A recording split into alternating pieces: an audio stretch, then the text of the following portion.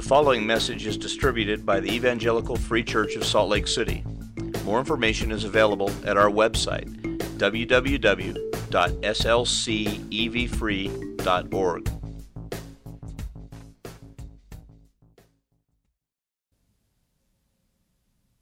Almighty Father in heaven, I am about to preach a sermon, and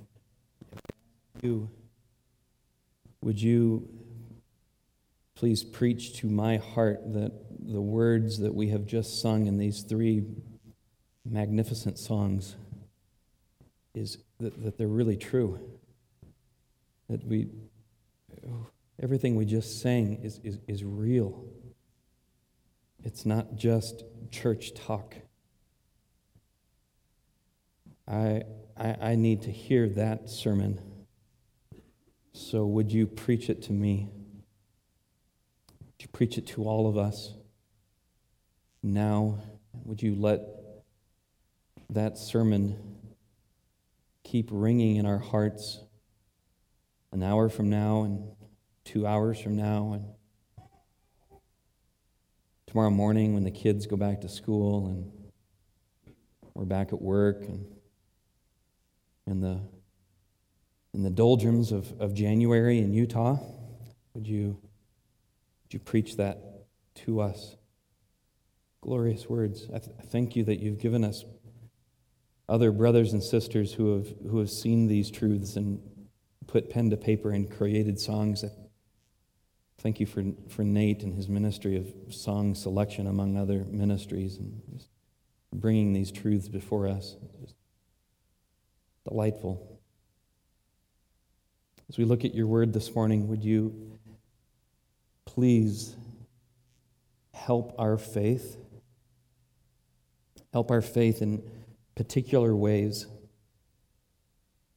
Please remove the roadblocks. Please remove the things that we place before ourselves. And please change us. Please change us so that we would respond to the trials and the troubles of life in such a way that we would find true comfort. It is there, it is true, it is real. Your word says so, but so often we don't find it. Would you cause that to happen? Would you cause us to really find true comfort, true confident rest in the hurricanes of life? And I feel great confidence in praying this because you've promised to do it. So would you? So would you work through your word? Would you cause your word to go and work? Would you control this moment? Would you control my words? Would you control my attitude, my face, my countenance, the tone of my voice? Would you control the way I say what I say? Would you control how we hear? Would you control the memory banks of our minds and open folders and cause new file folders to be created that we might learn and grow and change? We need you, as this sister said in Sunday school this morning. We come here this morning starting 2015. We're just sinners, and we need a Savior, and you are our Savior, and you are strong, and you will do it. So we look to you now to do it. Lord Jesus, amen. Well, good morning and Happy New Year. And if you are visiting with us this morning, I also want to say welcome and let you know that my name is Jed. I'm the associate pastor here. Our senior pastor, Steve Clark, will be back next Sunday. Please open your Bibles to the book of Psalms. The book of Psalms. We will look at Psalm 94 this morning, Psalm 94. As I'm sure you know from reading the book of Psalms, the book of Psalms is a book containing books. The Psalms have been organized into books.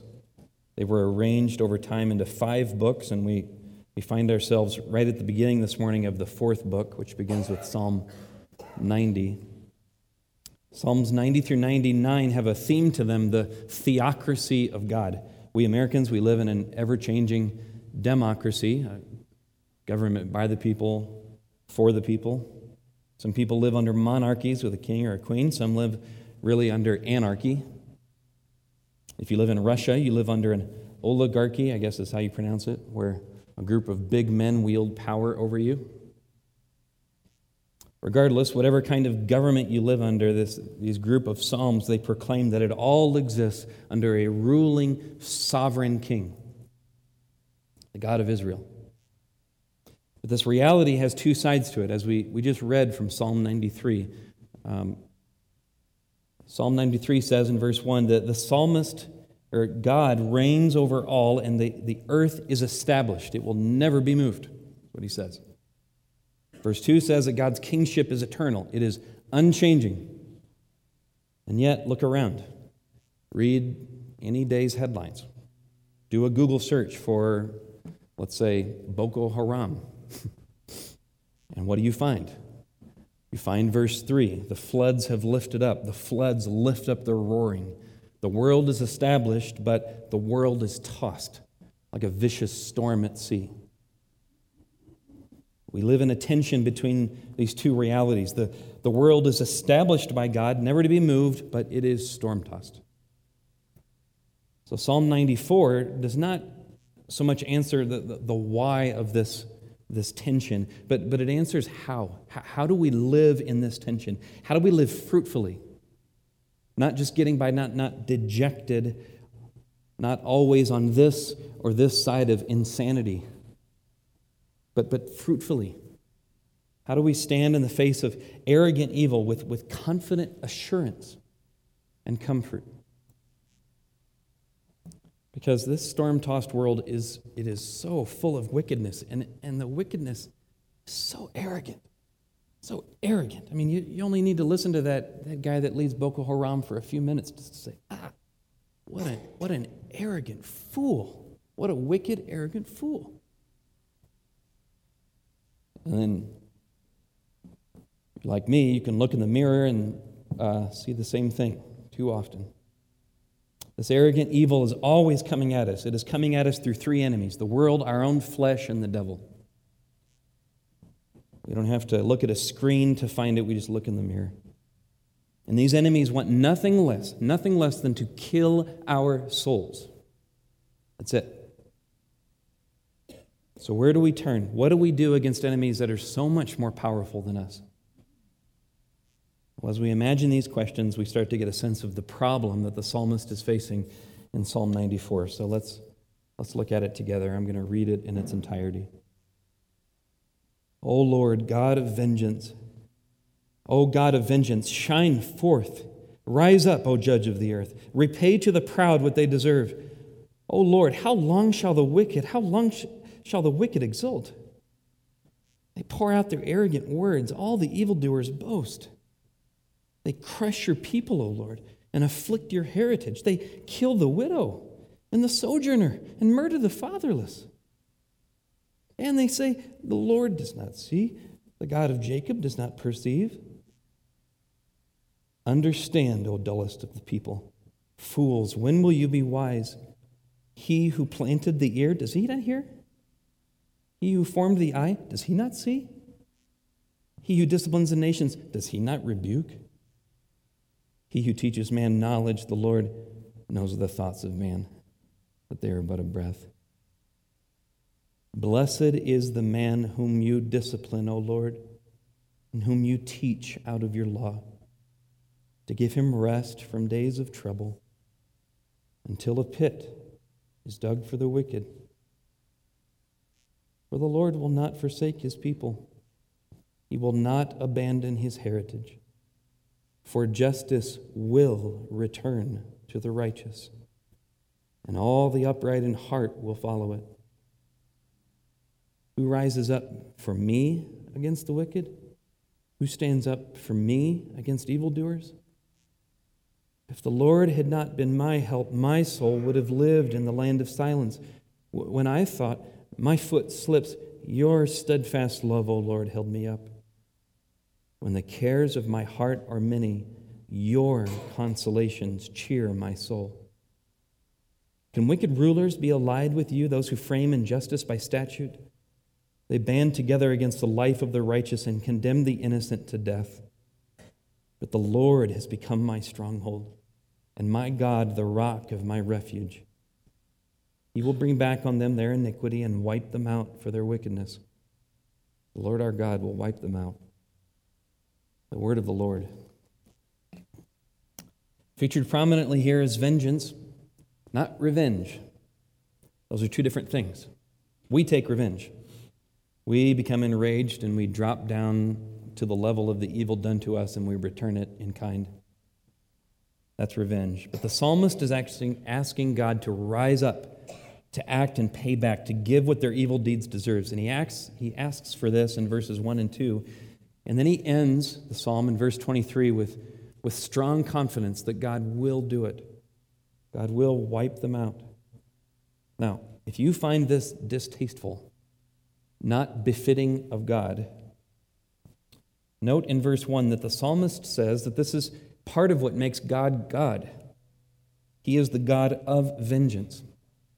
The word means to repay, to set things right. It has the sense of paying back both positively and negatively. It has the sense both of vengeance, but also of vindication, of setting things right.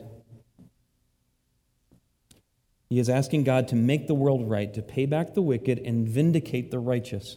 Because God rules his kingdom by his word. His word is perfect. And as it says at the end of Psalm 93, holiness befits your house, O Lord. Holiness befits your house. So fix this. Look at this, Lord. This does not befit your house. You are king over all. Do something about this, Lord. He is asking God to be himself, to act on his character, to act on his just nature, to deal fairly with all the hellish rebellion going on in his house.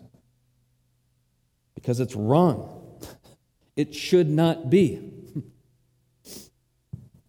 So if you don't like the picture of God taking vengeance, it may be because you've never been, and to use the politically correct word, displaced. You've never been driven out of your country violently at night just because your tribe has a certain name and ended up a refugee in some swampy shanty town in another country. You've never experienced that, but it happens all the time. You've never been driven by your country and given a veiled threat. You've never been told, you've got 3 choices. You can go to the mosque and pray publicly, or you can, I don't remember what the other choice was that this brother told me, or number 3, you can, and I don't think you want to know what that choice is. I don't think you want to know. I don't think you want to go down that road. You've never been given such choices. You've never seen firsthand how evil people crush the weak and how they afflict God's heritage. So I think you can agree with me that it's not right the way the world is. And in the face of everything that is so not right, the psalmist cries out for God to make things right. And God will do this completely one day, verse 23. But until then, we need a path of sanity. We need a path of refuge. And more than sanity, there's a path laid out for us here, a path of confident assurance, of rest and comfort, right in the middle of evil days. So a sermon like this can sound a little bit like a sermon. It can sound, easy to preach and impossible to live. So I don't mean today to preach what's called a triumphalist sermon, that if you get this, then your life will be perfect, that everything will be just all right. No, we live in a tension until the Lord returns. Personally, I can see that in my own life, I've seen these truths come to life in my own boiling cauldrons. Not to the extent of the man who's praying this song, but I've seen it. And more often than not, though, I've failed to hold on to these truths. But the writer of this psalm brings good news for all of us, good news for our sanity, for our comfort, and for our confident assurance to the end. This is what the Psalms often do. They give us language to speak in the middle of the night. They give us the language we need to make music at midnight. So I'm working on this big point this morning. It is this. The steadfast love of our omniscient God draws us to take confident refuge in Him. The steadfast love of our omniscient God draws us to take confident refuge in Him in evil days. The steadfast love of our omniscient God draws us to take confident refuge in Him in evil days. I'm going to unpack this in 3 points. The first one is this: the reality of arrogant, intractable evil for Christians. The reality of arrogant, intractable evil for Christians. By intractable evil, I mean the evil that isn't going to change. You can forgive murder, but you can't change the results of murder. You still have to live with that. That person no longer lives. The psalmist is facing wicked rulers, verse 20, who bake injustice right into their laws. God's people are crushed by these leaders, verse 5, continually afflicted.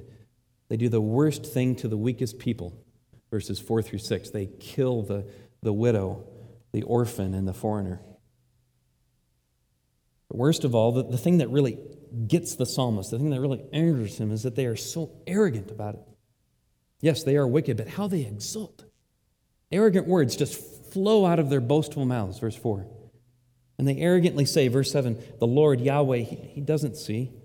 He doesn't perceive what we're doing. These leaders are not Boko Haram on the other side of the world. They're most likely their own countrymen, the psalmist's own countrymen. They're people who should know better, from their own families, from their own towns. Their wickedness is great, but the sting of it is in their great arrogance. They exalt themselves over their brothers. So before we go any further, we need to stop and see that this is a reality for Christians. The psalmist does not give us the whys here, the why this is. He doesn't explain that, but it should not surprise us. Sometimes our King calls us to the difficult duty of hearing Habakkuk's news, that invaders are coming, they're going to strip the land bare, and there will be famine, and that's it. That's your lot. That's your post. Sometimes God calls Christians to live under violent injustice for protracted, seemingly unending periods of time. And He does this. He's doing this right now, today. If you don't believe me, just wait, just stay in your seat after church, and in will come a group of people who are here for that very reason. Sometimes the night is very long. You should ask them how they've experienced that. You and I then have this instinctive rejection of trouble in response. We say, no. We get angry at the injustice of it because it's even happening at all. We become indignant at God that He's allowed this evil to interrupt our otherwise perfect lives. What? We're shocked, and we shouldn't be.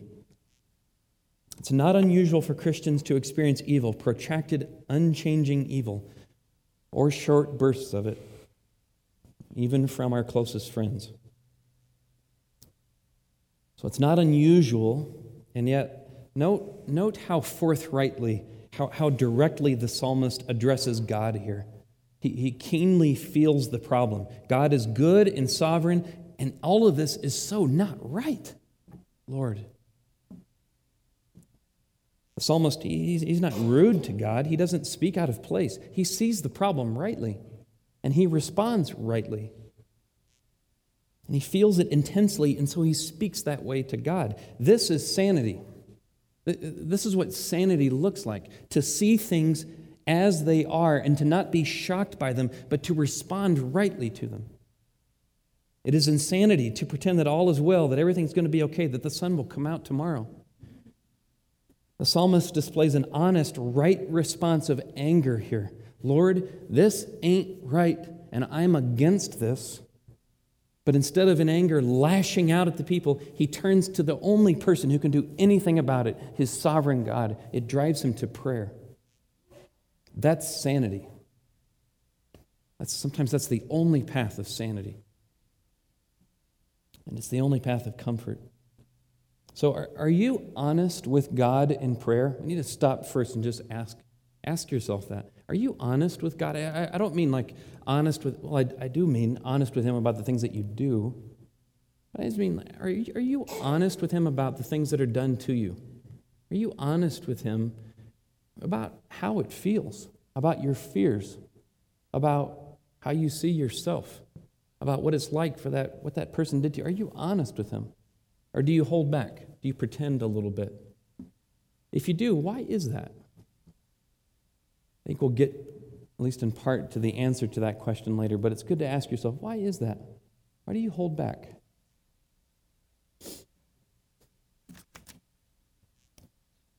As the psalmist goes to God in honest prayer, as he speaks to him, he remembers who this God is, what he promises and what he provides. And the path of sanity and even confident, assurant rest in the face of these wicked rulers opens up to him. And it opens up to us. So this brings us to the second point. Point number 2. We are blessed with confident assurance as we respond positively and trustingly to God's promises and work. We are blessed with confident assurance as we respond positively and trustingly to God's promises and work. I keep saying confident assurance or something like that because that's the sense of verse 13 and the word rest there. The sense of, I'll read starting in verse 12. Blessed is the man whom you discipline, O Lord, and whom you teach out of your law, to give him rest from days of trouble until a pit is dug for the wicked.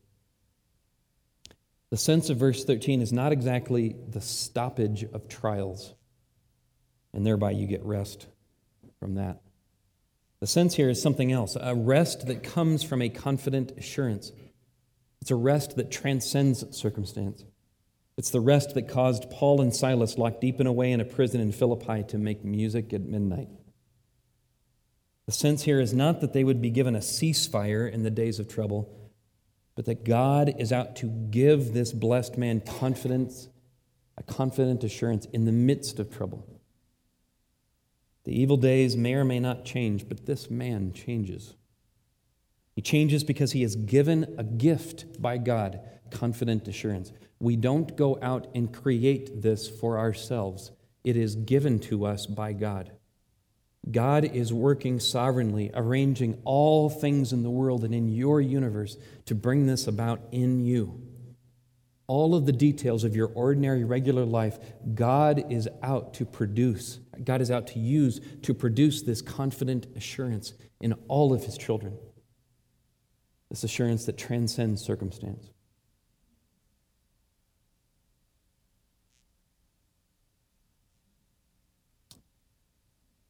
But God blesses us by strange means, verse 12. He does this by disciplining us and by teaching us. God gives us this confident assurance that transcends circumstance by disciplining and teaching. So you might think of discipline as the angry back of the hand. But the sense here is, again, simply God's ordering of all things, even the evil done to you, to bring this about, to bring about this confident assurance. Oftentimes to cut away the things that get in the way of this confident assurance in him. It's the providential ordering of all things to provide us this gift. God does not invent or create evil, but he bounds it and he orders it and he uses it as his scalpel, as the very thing we need. But he also teaches us.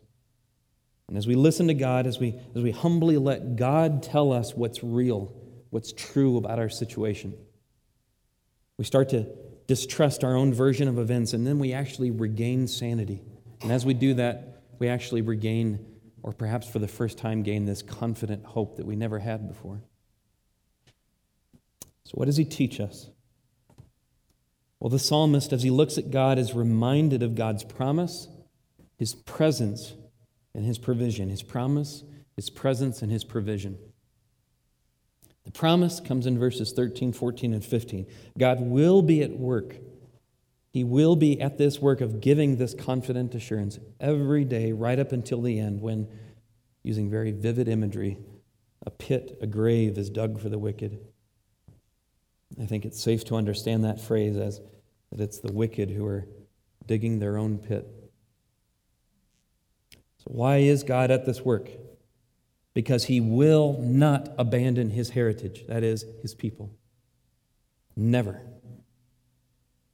Though He may seem to be away, He is not. He will never abandon the righteous. One day, verse 15, justice will boomerang back on the righteous in a good way. They will be vindicated. They will be made whole. And on that day, verse 23, God will boomerang back on the wicked their iniquity. He will wipe them out, and all will be made right. So we are called in the moment of the slap to the cheek to give the other cheek, in part because we have this promise. We don't defend ourselves because God will do justice. God will vindicate us. He won't do revenge, but He will do what justice demands. He will do it. So we find confident assurance while the cheek is still stinging in His promises. And we find it in His presence. Look at how the psalmist speaks in verses 8 through 11. He speaks here directly to the murderers, to the wicked rulers, and he doesn't return fire for fire, but he does call it like it is. He remembers that God is omnipresent. He is present everywhere, and so he is able in the moment to see the truth about the wicked. He is able to see them rightly because he sees God rightly. And the language here is so vivid. Note the tinge of sarcasm here. You say the God of Jacob isn't aware of what you're doing? Really? Really? The one who custom designed your ears, does he not hear? The one who invented your eyes, is he blind? Huh. The king over all, who can discipline entire nations with the flick of his finger, is it anything for him to rebuke you? No. The one who, the God who invented the concept of thought, does he not see your thoughts?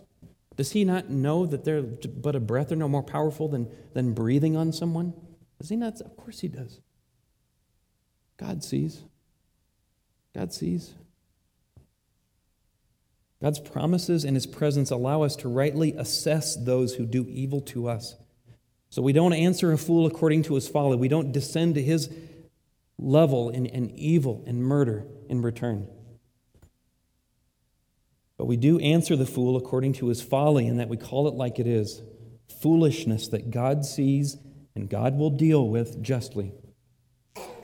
When evil is done to us, evil that will not change in this life, we can look at that person and see one digging his own pit. Stand in fear. This is helpful, even vital in the moment, to be able to see the other person as they truly are, digging their own pit. This frees us from taking revenge ourselves, and it frees us from sinful anger. But it is cold comfort all by itself. So the psalmist also calls us to take confident assurance in God's provision. In verses 16 through 23, he gives us a personal testimony of how God treated him. Wicked rulers, they're so much more powerful than me. Who will rise up against them for me? Well, he testifies, if the Lord had not been my help, I would have died, verse 17. But then we see in verses 18 and 19 that there was a different problem, a deeper problem. It seems best to understand his words, my foot slips, referring not to the possibility and the fear of death itself, but the travail of his soul, the seepage of faith, the slipping, the frittering away of his faith. It's the the cares of his soul eating away at that faith, even as he faced the possibility of death. There is some solace for every pain of the body, some salve. But there are pains of the soul which are deeper, more painful, which nothing on earth can console. But God did, and God does, the psalmist says. He says in verse 20, when the cares of my heart are many, your consolations cheer my soul. The trajectory of the psalmist's life turned on that moment of taking consolation in God's consolations. The trajectory of our lives turn on this kind of moment. When the cares of our hearts are many, where do we take consolation? It's a massive question. God in his loving sovereignty is exercising providential control of all things, even the daily events of your life, to bring you to this point so that your soul would find true consolation in the only place where it is found. God is at that work. He actually cares about it more than you do for you. So to be consoled means to receive comfort in the face of a loss or grief that will not change. That can be the loss of a loved one, the loss of a job or a marriage. It might be more common, more everyday, maybe caused by you. Lost time with the kids because of distraction. Lost money from mismanagement or overspending. Or perhaps it's something more common even still, like boredom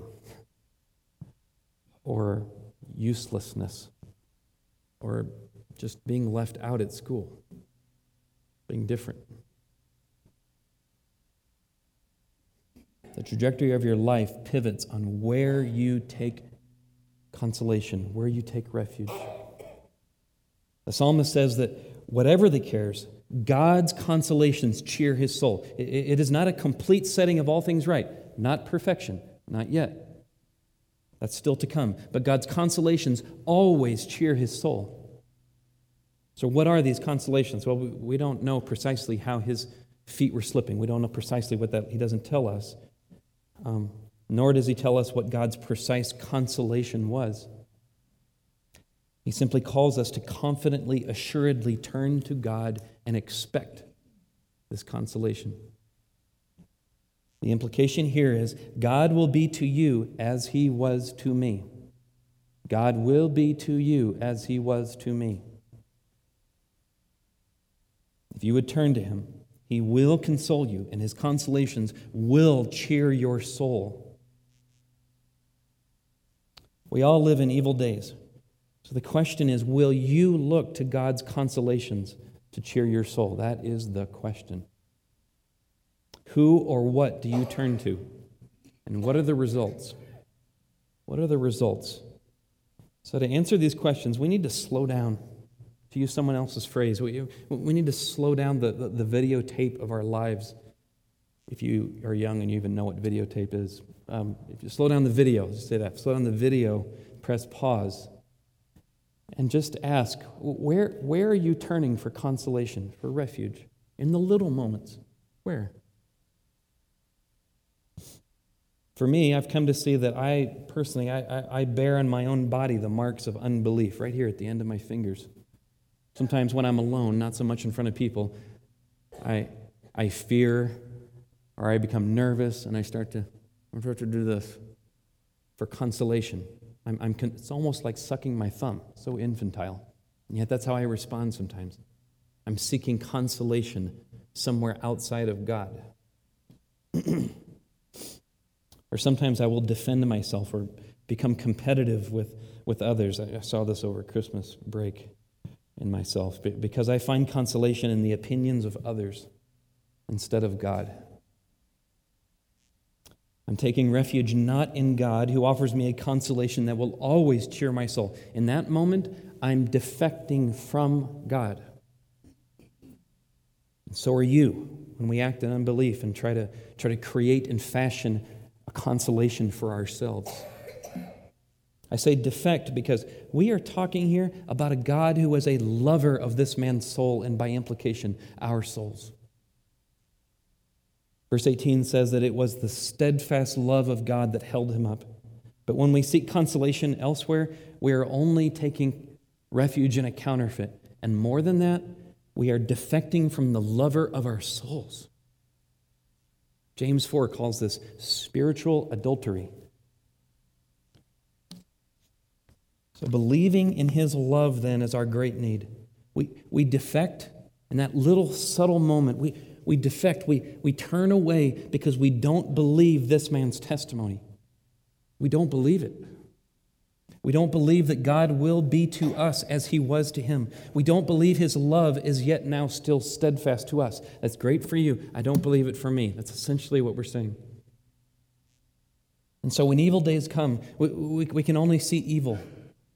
We can no longer see the God who is bounding it and ordering it for our good. We can only see the sharp end of the scalpel.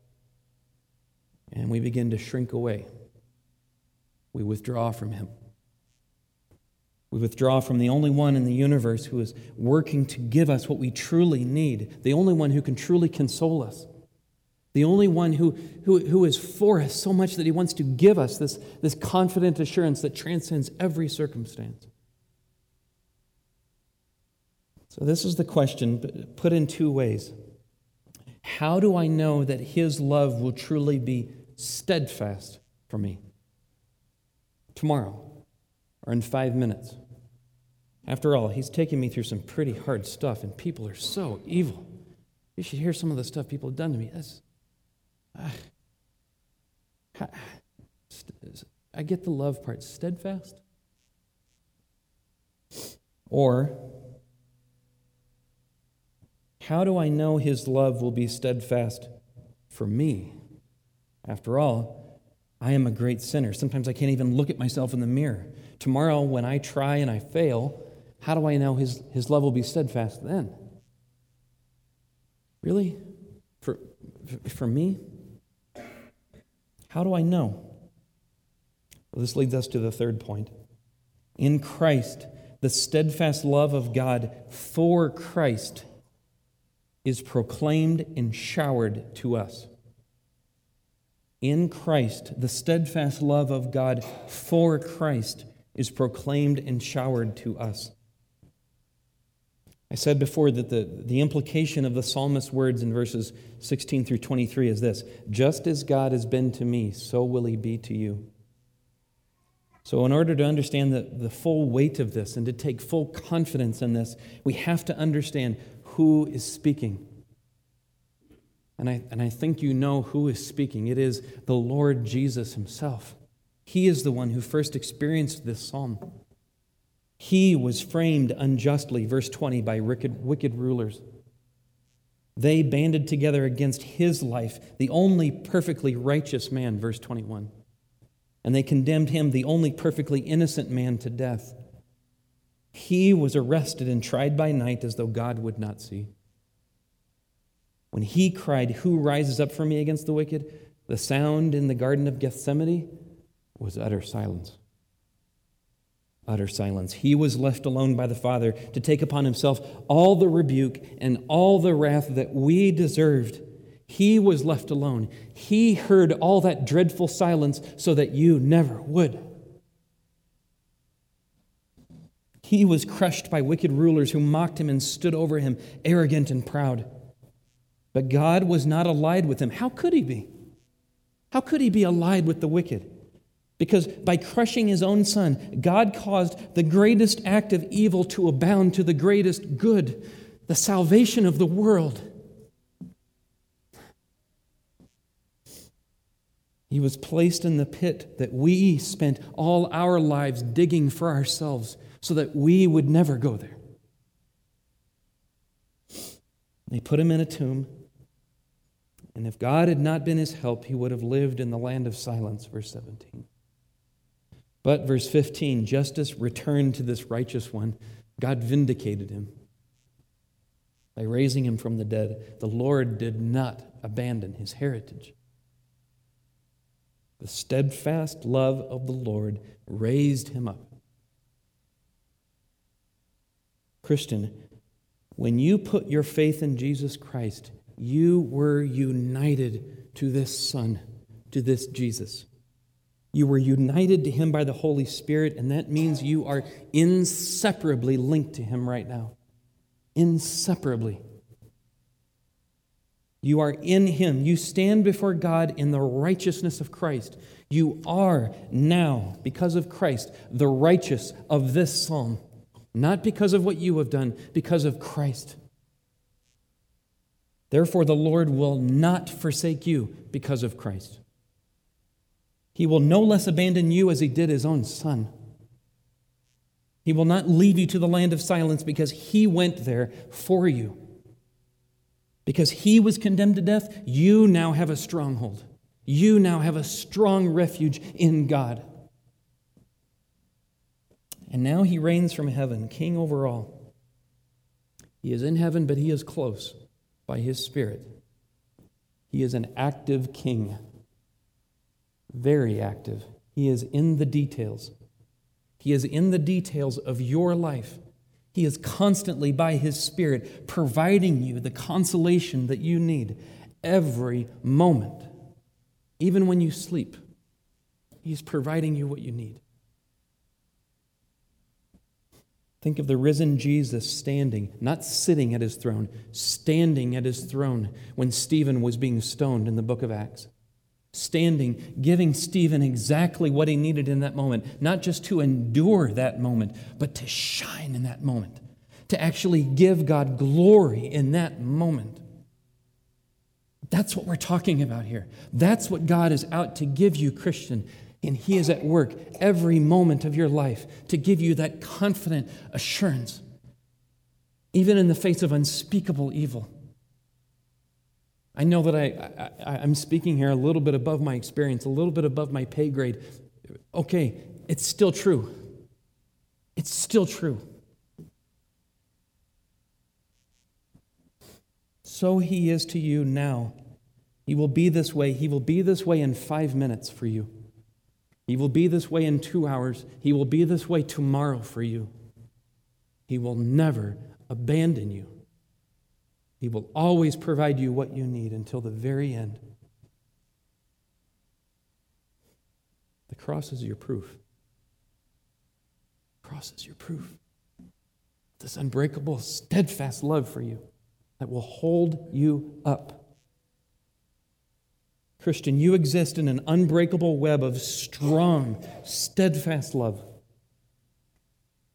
And there is within us, I know there is within me, and it is within you, something old and primal. It shrinks back from this love. It's the faint echo of Adam and Eve's shame, and it's the residual shame from our own sin. And it's our pride. We're so proud, and our pride recoils at love that is given so freely, so lavishly, so sacrificially, so complete. Love that's so aggressive, so violent, so jealous. Something in us recoils from that. And yet, recoil as we might, God is still calling. He's still calling you. He's still wooing you with His love. I want to read for you perhaps the greatest poem the English language has ever known by its greatest poet, in my opinion, my limited opinion, George Herbert. The poem is called Love No. 3. The setting is a great hall set for a great feast. Picture this, in a great manner. And the setting is also the human heart, the soul. Herbert writes, "Love," referring to God, "love bade me welcome, yet my soul drew back, guilty of dust and sin. But quick-eyed love, observing me grow slack from my first entrance in, drew nearer to me, sweetly questioning if I lacked anything. A guest, I answered, worthy to be here. Love said, you shall be he. I, the unkind, ungrateful, Ah, my dear, speaking to God, addressing God as my dear. Ah, my dear, I cannot look on thee. Love took my hand and smiling did reply, echoing and reversing the sarcasm of this psalm. Who made the eyes but I? I cannot look on thee. Who made the eyes but I? Truth, Lord, but I have marred them. Let my shame go where it doth deserve. And you know not, says love, who bore the blame? My dear, then I will serve, meaning I'll serve at the table. You must sit down, says love, and taste my meat. So I did sit and eat. Lovely. In a minute, we're going to approach the Lord's table, and we will sit and eat. You and I will inevitably consider our sins, the ways that we've marred our eyes, our ungratefulness, all the ways that we are but dust. But then take the eyes of your heart and fix them on Christ. Fix them on love.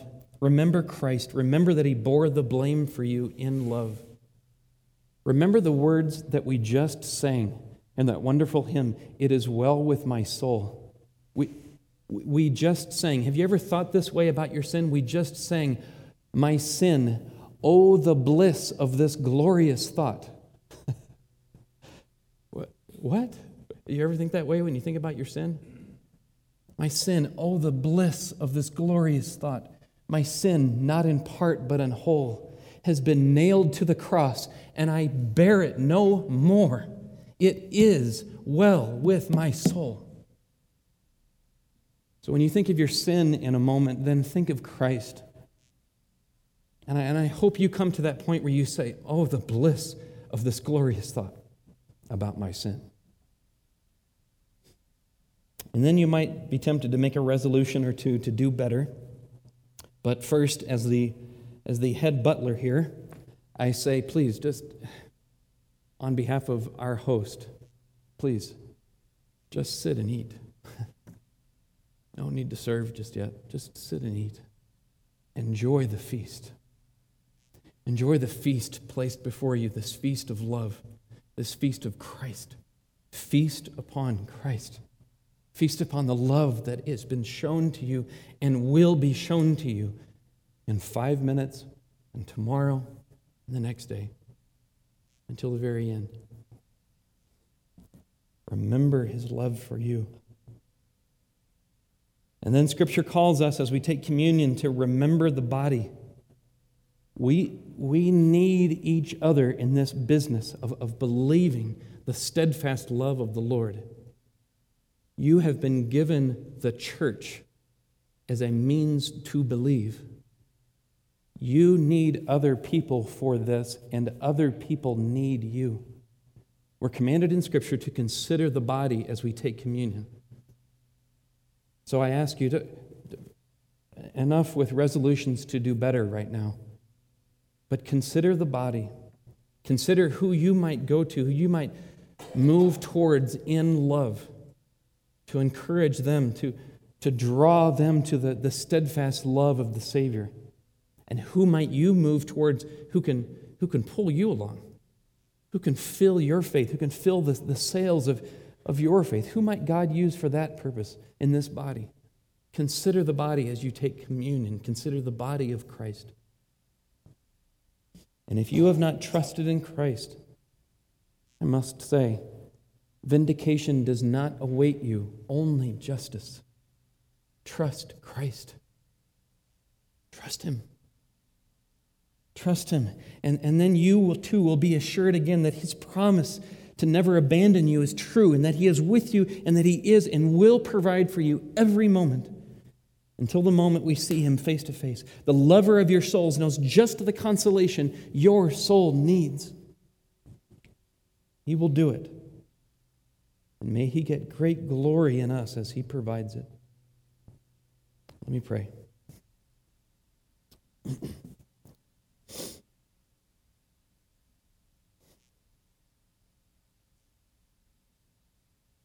Father, I end where I began. Preach this sermon to my heart.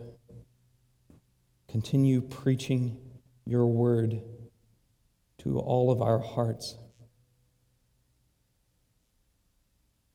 As we come to you in communion, continue preaching to us, Holy Spirit.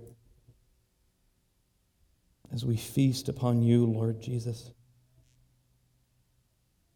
Great is your love to us. Praise your name. Praise your name. Praise your name, and I pray as you provide, be glorified in us. The one who provides gets the glory, so I pray, provide lavishly according to your steadfast love. Provide for your people. Provide right now and later today and tomorrow that particular consolation that sister or that brother needs. Provide not just endurance, but provide this strong, confident assurance. Cause this little body of believers, cause us all to shine as we enjoy you, as you provide for us. Please do this and be glorified as you do, we pray. Amen.